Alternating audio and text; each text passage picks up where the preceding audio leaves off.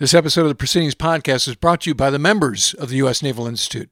Our members write, debate, and discuss key issues that ultimately strengthen the Navy, Marine Corps, and Coast Guard. Benefits include a subscription to our award-winning Proceedings magazine, discounts to over 1,000 titles from books published by the Naval Institute Press, and graphic novels from Dead Reckoning, a discounted subscription to Naval History magazine, special invitations to conferences and events, and access to 146 years of archival information such as historic photos, oral histories, and so much more. For more, go to usni.org/join.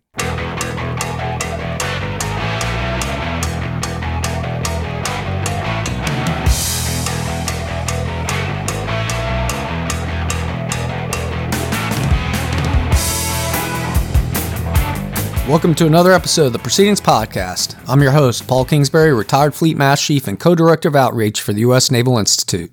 Now it's my pleasure, and it's been probably a year since I had him, to have on as guests Force Master Chief James Osborne and Force Master Chief Kevin Goodrich, the two Surface Force Master Chiefs. Guys, welcome back. It was a year, but I enjoyed the conversation last time. I'm looking forward to an update on what's going on. How are things with you, James? Hey, good morning, Paul. I wanted to thank you and USNI for allowing us to be back on with you, and give a shout out to my esteemed colleague, mentor, and friend, and that of Kevin Goodrich, Force Kevin Goodrich out there on the surface side. So, Kevin, what you got to say, my friend? Hey, a year has gone by really quickly, not very easily, but really quickly, and it's been too long. And glad to be back in touch with you, Paul, and always fun to share a microphone with my friend James. Sounds good. And like you said, Kevin, a lot has been going on.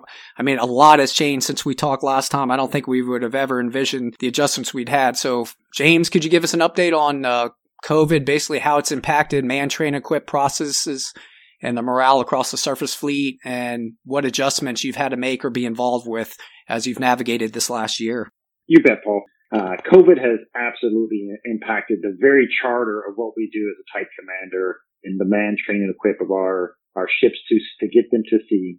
Some of our areas were slowed, and in some instances we actually paused, because as the nation and our country and the world had to take a pause and understand what we were up against when the initial phases of COVID, that the pipeline of some of those schools, just the throughput that we were having, did cause a bit of a pause for us to make sure we could do what you said towards the backside of that, is mitigate the COVID impacts. I would say that from the training, our training also slowed and in some instances paused. And we got very, very adaptive in some of those mitigations. One very specific one that is an absolute success is the ATG afloat concept that we had to create. So what we did is we took a float training team and we put them out and embarked them on board our ships. And then they went on and spent several weeks with them. So the ATG would get tested out, just like the shipboard sailors were. Okay. And from that, we had a very, very close, in-depth training process that we didn't have to take pauses in the training. It was in your face, real-time training and assessing at sea, which was a huge success. From the equip side, globally, our commerce was affected, and that affected everything from parts allocations to our spares to our supplies. I would also say that it affected our ships in the fact that, the ship building, the ship repair in the shipyards were affected. And same thing from a material perspective. And even when there was some COVID outbreaks in the shipyards, that even slowed some of the repair and building aspects that took place. In all, we have absolutely learned. We continue to mitigate the COVID risks, and we continue to force generate a more lethal and resilient sailor on board those combat-ready ships that we are ready to put forward to those fleet commanders to fight and to win. Okay. Kevin?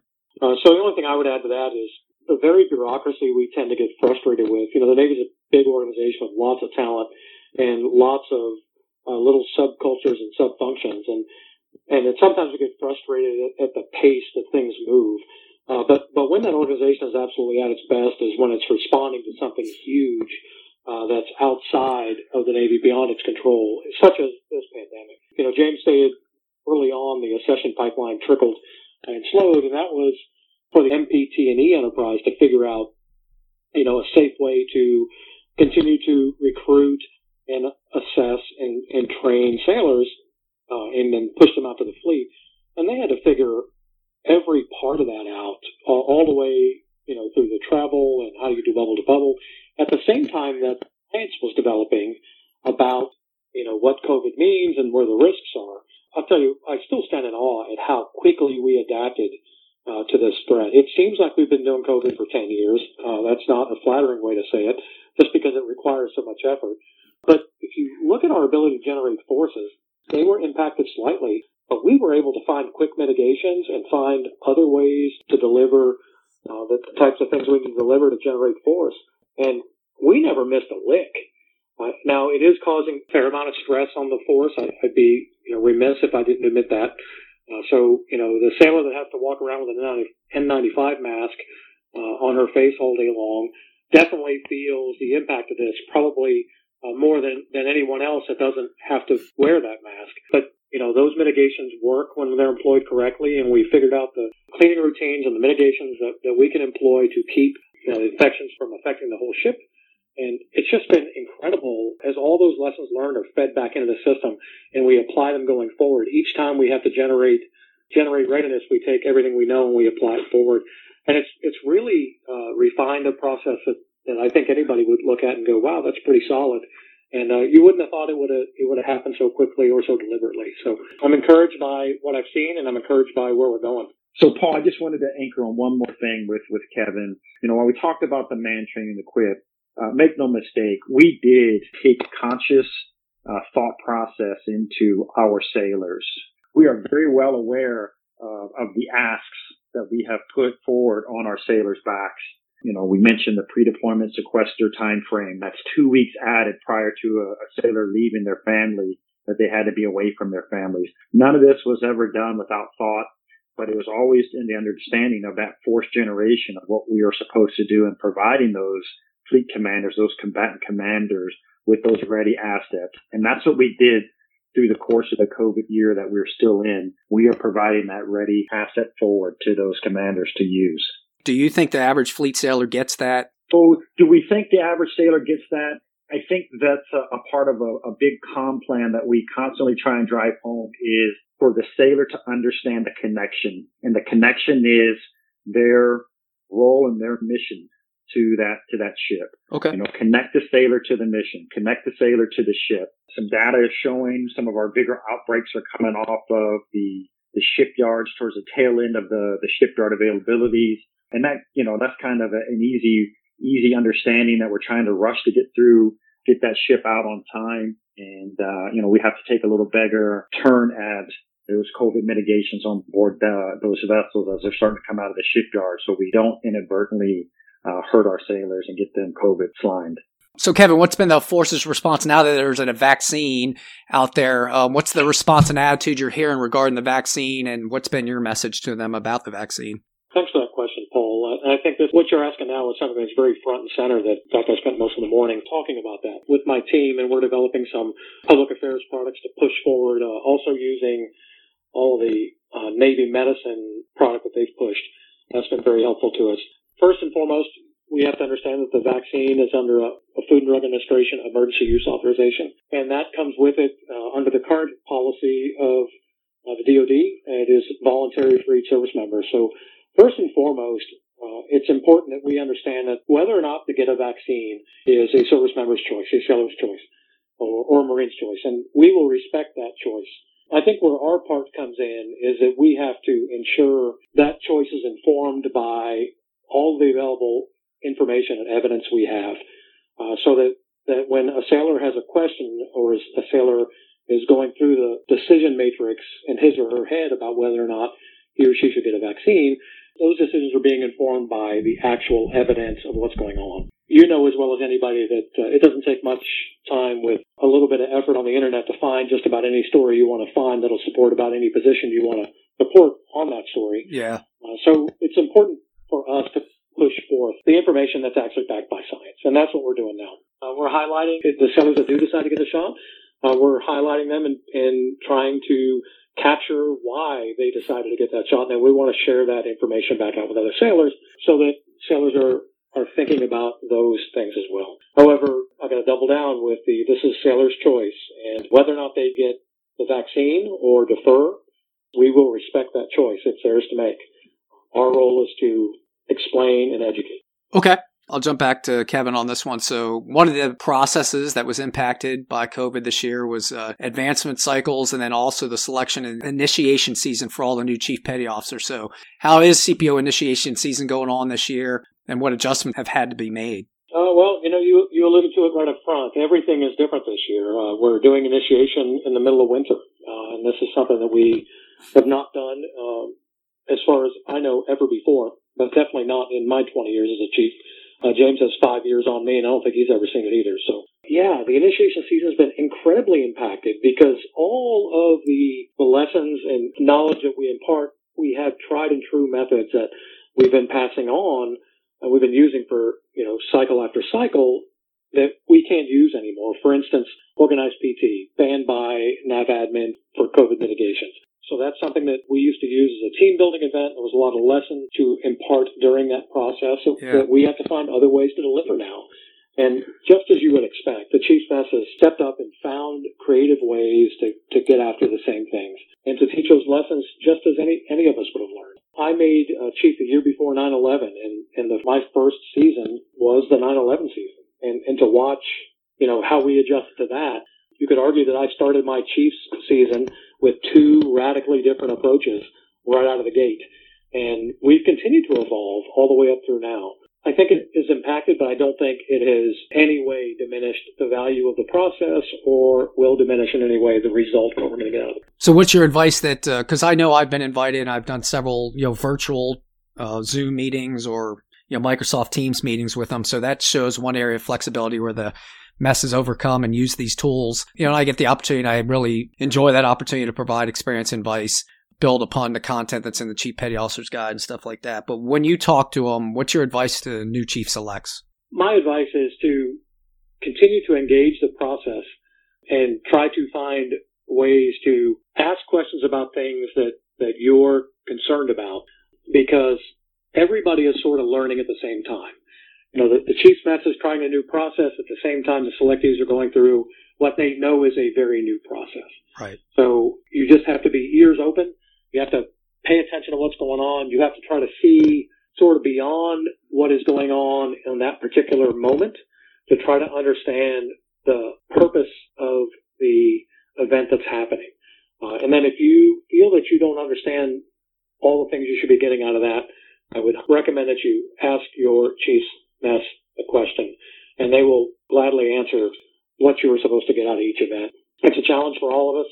I spent a couple hours with the Surf Lance selectees and small groups, and I'm sure James will talk a little bit more. We had to make some adjustments early on in the season to ensure we were using proper COVID mitigation throughout the surface force. So we mandated that you can't have a group size of more than 4 in a training event. Okay. So I spent some time with our selectees in groups in an auditorium that allowed us to be able to mitigate COVID, but still let me talk to all of them at once. It was the same couple of hours I would have spent with any selectee, and the questions I was getting were the same questions I would have got in any of my previous 19 years.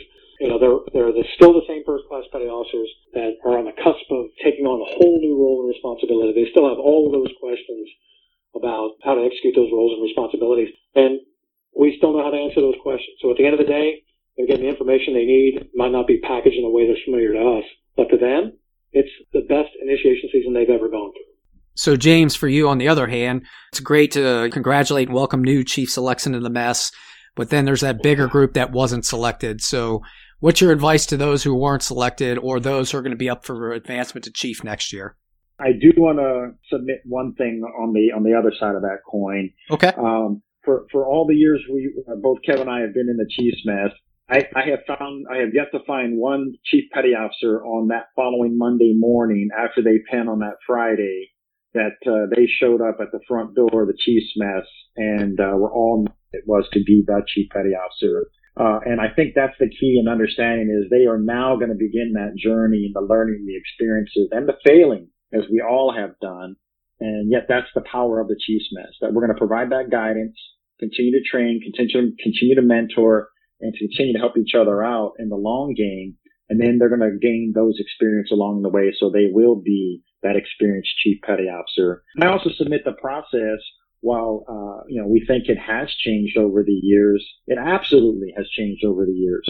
The selection board process is a little more rigor based off of the collusion that happened in 2017. So we are still selecting the best. The evaluations say that. The written exam says that. And then a very senior board of now officer and senior enlisted are selecting our future chief petty officers. So I'm excited about the future for our Navy and the Chiefs Petty Officers Mess and where we're headed. For those that were not selected this year, it's always a gut check. When you're a performer and you get told no, any leader, any individual that aspires to get to that next level, that first no is an absolute gut check. But for those upcoming first class petty officers that are looking to get their name on the list in the coming years, I would offer dig deep in that enlisted career path. We talk very clearly. There's 3 documents that go in front of a selection board: precept, convening order. And Paul, the key document out of those 3 documents that I really want to have a few minutes to speak on is the enlisted career path. Our sailors are always trying to see what we need to do to advance. The enlisted career path is we're shaping those sailors to be back and being those rated SMEs, those subject matter experts. And that's what that enlisted career path does for most of your ratings. And that's through the enlisted community managers and the NPC webpage. Every rating has an enlisted career path. And if you remember the day of old under the NKO, it used to be called the Learning and Developmental Roadmap. Yeah. Well, there was no data there to support that we can quantify and say, hey, this is what they did, so we can advance them to that. We pulled that into the NPC web umbrella, and every year DCNP validates that that's an accurate enlisted career path, signs out the memo on it, and that's what the selection board uses every year. Okay. So it can't be a catch-all and saying, well, I listened to Osborne and Force Goodrich, and they said just do my ECP and I'm going to advance. Right. So, on the left end of that, if you're a promotable 3.0 sailor, you are absolutely recommended and fully qualified to advance to the next pay grade. However, are you that EP, knocking it out of the park, best qualified first class to move to the right? Talk to your leadership, understand what your ECP is, and do you have the ability, more important, do you have the availability to get those qualifications or to get those watch stations or to get the background that's required to complete those ECPs? I'll anchor here and say, the Naval Institute's recognizing this career milestone too. So this month, starting actually on the 10th through February 12th, we're running a promo for any new chief that gets a Chief Petty Officer's Guide. They get a free digital membership for a year at the U.S. Naval Institute. So that's in our recognition of that milestone and that accomplishment. Kevin, and I love this because I remember still being on active duty, being involved in the first part of getting to this. But there was a significant revision to the Enlisted Surface Warfare Specialist program. So can you just give us a background, why that change happened, and then clarify, or, here's your opportunity to talk about what it means to surface sailors today? This is the best question of the day. James will agree with that, I'm sure. So you were still on active duty, Paul, and we were having these early discussions. James and I came into our jobs about the same time. In fact, the Air Force Master Chief and the Air Land Master Chief also came in to their jobs at the same time. And the I-4 Master Chief had recently reported his job. So we all sort of got together and decided the types of things that we wanted to go after while we had 3 years of these platforms. And one of the first things that we all agreed was a need update were the warfare quals. For the surface warfare instruction, I've been upgraded in a decade. So it was stale. We thought it needed a new direction. And that's what sort of started the whole evolution of all of these warfare programs getting updated. Was that genesis 3 years ago when we all got together in the same room. From there, we launched a working group that was led by Greg Carlson over there on the PAC side, who is soon to be James's relief. Okay. And a whole bunch of Master Chiefs that represent sort of the diversity in our community, all the way out from here to Bahrain. So it was a global effort. They got together, they went out and got feedback, and they developed a list of things that they would like to see changed and pushed up a revised instruction. From there, we took it and continued to develop it and socialize it, and ultimately it turned into the product that you see out there today, which is significant revision, which focuses sailors on getting an enlisted surface warfare pin at the right time in their career. So we believe that when you are brand new to a ship or you're unrated and you're trying to find your rating specialty to join.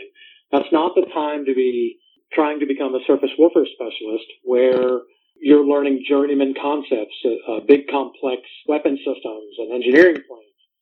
You should be focused on the proper type of training. You should be learning your job. You should be choosing a rating. You should be getting ship quals. You should be getting individual quals. And then when all of that foundation is laid and you understand what's going on, that's when you should transition into starting to work on a surface warfare specialist pin. So I'll leave it right there and I'll let James pick up the rest. So Kevin headed from the East Coast out to Bahrain, and it went further from Hawaii, where Greg was at, out into the 7th Fleet AOR. We had a worldwide Surface Forces Command Master Chief representation in this 2.5-year brainchild of the leaders to say we got to do better. What I submit to you is the feedback that we've received from the fleet, from the Surface Forces, has been nothing more than a thank you, been nothing more than positive. There is some venues out there. There's a couple of young petty officers that have their media going on, and one individual in particular was very happy and what he said and how he conveyed to his audience that leadership finally listened. Is pushing us to be better warfighters early on in our careers so we can be better sailors. And I'll just leave that to that young sailor and his comments that you can't really say it any better than that. Yeah. We need our surface Navy to be very proficient in the damage control aspect. Speaking as a prior damage control master chief, being able to fight our ship is absolutely prevalent. In the today's environment with our very close near peer competitors, and leadership listened is what I would offer, and we acted. Awesome. Yeah, like I said, when I saw the memo come out and you guys sent me the email, I was happy about it, and it was great to see you guys bring that home with fleet feedback and something that resonated. That directly, I think, contributes to warfighting readiness. It's not just about getting checked for advancement. So good job to both of you. All right, so the next thing for both of you, and this is a great segue because we just talked about warfighting readiness, and at the end of the day, that's what it's about.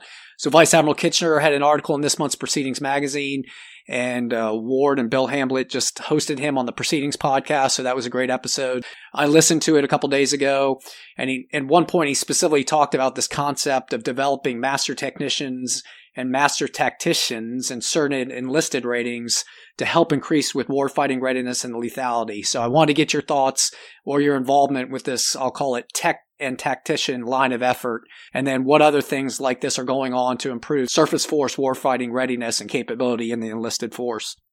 It's interesting, again, feedback that we get from our sailors and what we're trying to do to better our Navy and continue to move forward into the future Navy with some of our systems, specifically unmanned.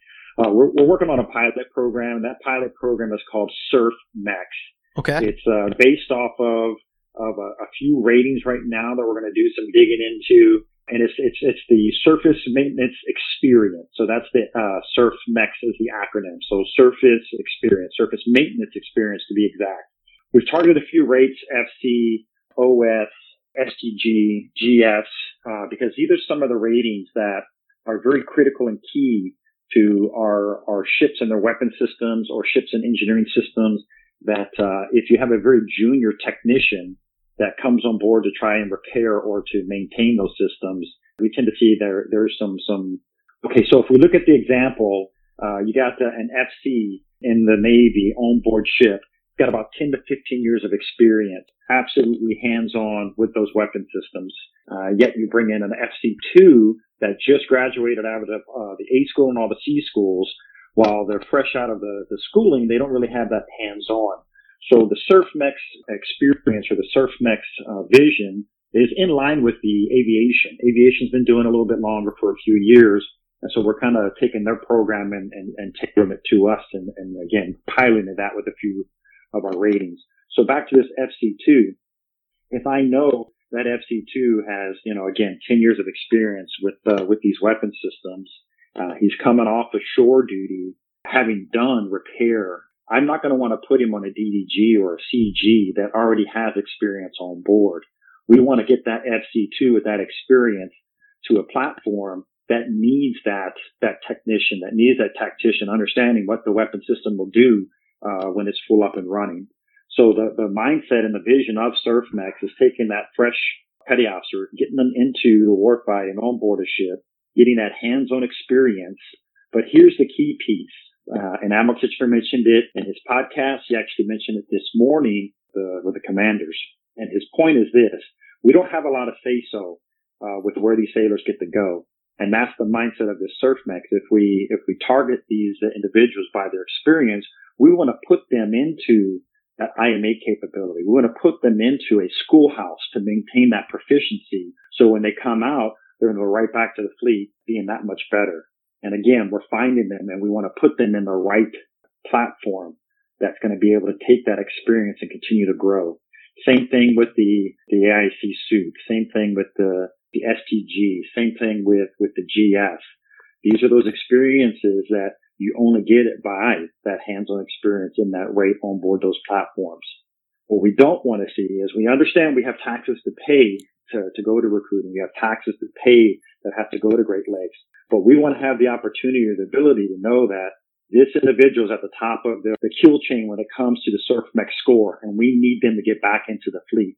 Or when we send them to shore duty, we absolutely need to target them in that CSCS, in that IMA capability to maintain that proficiency. So in a nutshell, that's kind of the deck plate version of what SurfMechs and the design and desire is. Got it. Yeah, it's more getting into the distribution piece and dialing in on distribution. You know, I wrote an article and there was a podcast, a few weeks ago with Fleet Master Chief O'Raw and John Cordell about manning and manpower in general. But this program sounds like it's more dialed in as, hey, once you've got that person, how do I take that experience and put it best on the platform where I can use it to its full extent? Absolutely. Yeah, this is not the 92-95 of a fit, feel, pay grade band or a specific NEC. This is grabbing that specific sailor and saying, you have this surface maintenance experience and we need to maintain that and keep that in the fleet. Yeah, so I love these conversations that are coming out. I mean, not just from vice admirals, but we had Petty Officer Ashley Derenbecker. She wrote an article, dial a final battle problem up to 11 with her recommendations on how to make fleet training and combat more effective. We've had, Petty Officer Chris Miners won essay contests on feedback into damage control efforts. And then in this month's edition, we had Lieutenant Craigie who talked about unleashing surface enlisted potentially as tactic instructors. So kind of great space. That's what the Naval Forum's all about, is bringing new ideas in and then opening up that space for debate and perhaps finding new innovative ways to approach things. Let's transition to final thoughts. I'll start with you, Kevin. What do you got to offer? What's your final message to the surface fleet? Before I give you a final, I just want to throw a shout out to Ashley. Nice Spinal Tap reference there. Yes. Taking it up to 11. I want to add on to a little bit what James was talking about as well. Okay. If you look at AMEX model that's going on right now, the aviation maintenance experience, what they found through exhaustive research was that there was a direct correlation between aviation mishaps and readiness rates and the amount of experience in 5 key ratings within the aviation maintenance world. And that when that level of experience in that particular type model series dropped below a certain amount, they could predict a rise in aircraft mishaps and a drop in aircraft readiness rates. That's some pretty powerful stuff. And that really caught our attention. And that's what started driving the mindset toward SurfMechs. Another point that James talked about also was the submarines do something really well that, submarines do a lot of stuff really well that we could all learn from. But one of the things they do is, because they're such a controlled, insulated sort of system, their sailors take shore duty where they want their sailors to take shore duty. So they can stack a sailor. They can stack assignments on a sailor to kind of force a developmental continuum. And on the surface side, we really don't have that. You have someone that graduates a ship. They've learned their job. They've been on the ship for a little while. It would benefit us to probably take that HT that just came off the ship, put that HT in an intermediate maintenance activity. We just bought all those billets back for SEMA over the last few years. The old SEMA billets into Marmec, into the regional maintenance center so that we could stand that up. And then that sailor then takes that information they gained, and then they go and they apply to their next assignment if their next assignment is carefully chosen. The submariners do that by, they incentivize that behavior by CPay, or by their sub pay. They figure out how how to incentivize sailors to stay in the submarine world because they continue to receive this pay for the whole time. We don't have a mechanism that refined yet because we haven't really tried to refine which billets we want them to be in at the schoolhouse and at the Marmot. We don't have those paths built. We don't know if each one of those levels can support the throughput that we needed to support. All that study has to be done. But that's exactly what James was talking about, is getting some of that logic played into assignment policy.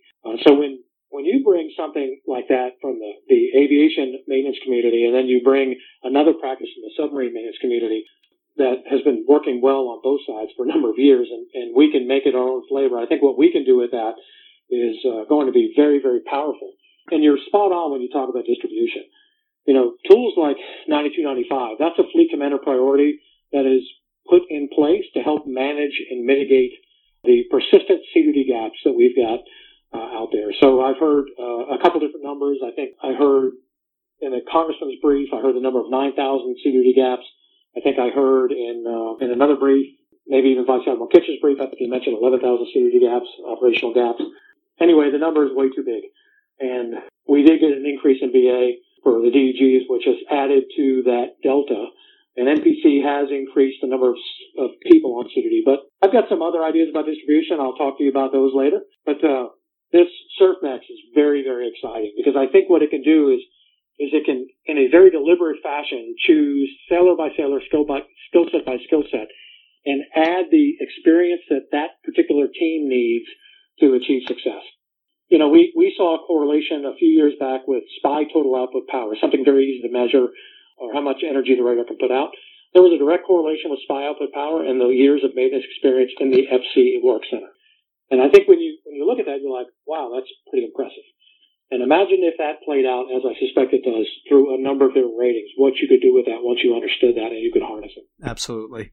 All right, James, any closing thoughts or messages out to the force? Absolutely, Paul. Thank you. Again, thank you to Kevin, and thank you, Paul, for allowing us to spend some time with you. It's always great when you get shipmates and friends together on a conversation. I think sometimes it just goes a little bit more fluid when we're able to have that connections piece. What I would like to maybe kind of anchor and close on, and my final thoughts is the COVID vaccine. Be clear that, you know, my boss, Admiral Kitchener, and myself, Surface Forces Navy, we fully support CMO's initiative Operational Warp Speed. So much so that we both got our vaccination. We had our photos taken. We put it up on the webpage just to show that as the senior leaders, we would not ask our sailors to do something that we would not do. We understand the stress that we put on our sailors. This is a means to help mitigate. You know, military leadership can absolutely play a key role in combating the misinformation and to continue to build the trust in our sailors with the vaccine, and understanding that we're capable to take it and then have, you know, no reservation doing that. You know, and again, Kevin mentioned earlier in the podcast that it is a choice. But what we want to try and do is have our sailors have the informed, educated choices into the reasons of the yeses and the nos. And, you know, we also need to understand that, you know, this is just another measure to help protect. Whether I'm wearing my mask, whether I'm maintaining my 6 feet, whether I'm disinfecting, now I also have the vaccine to take. So I just offer that to our sailors who are listening or who may hear this, that the medical experts, they're out there saying what we're doing is right. Fleet leadership is confident as well, and the vaccine is safe, that the vaccine is safe. So in closing, thank you to our sailors for a very, very tough year globally, to our navies, to our Navy families. Our sailors are very resilient.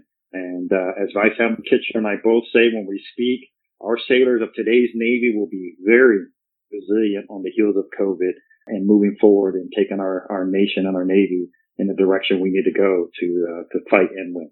All right, so I think that'll wrap it up for this episode. My guests today have been Force Master Chief James Osborne and Kevin Goodrich. So on a side note, both of you are retiring this year. I know that. So I wanted to say, hey, it was a pleasure to work with both of you. I'm extremely proud of what you've done in the time we served together.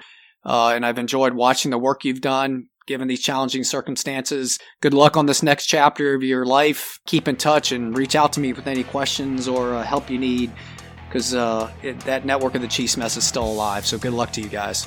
Thank you, Paul. Hey, thanks, Paul. And just remember, brother, we stand on the shoulders of giants.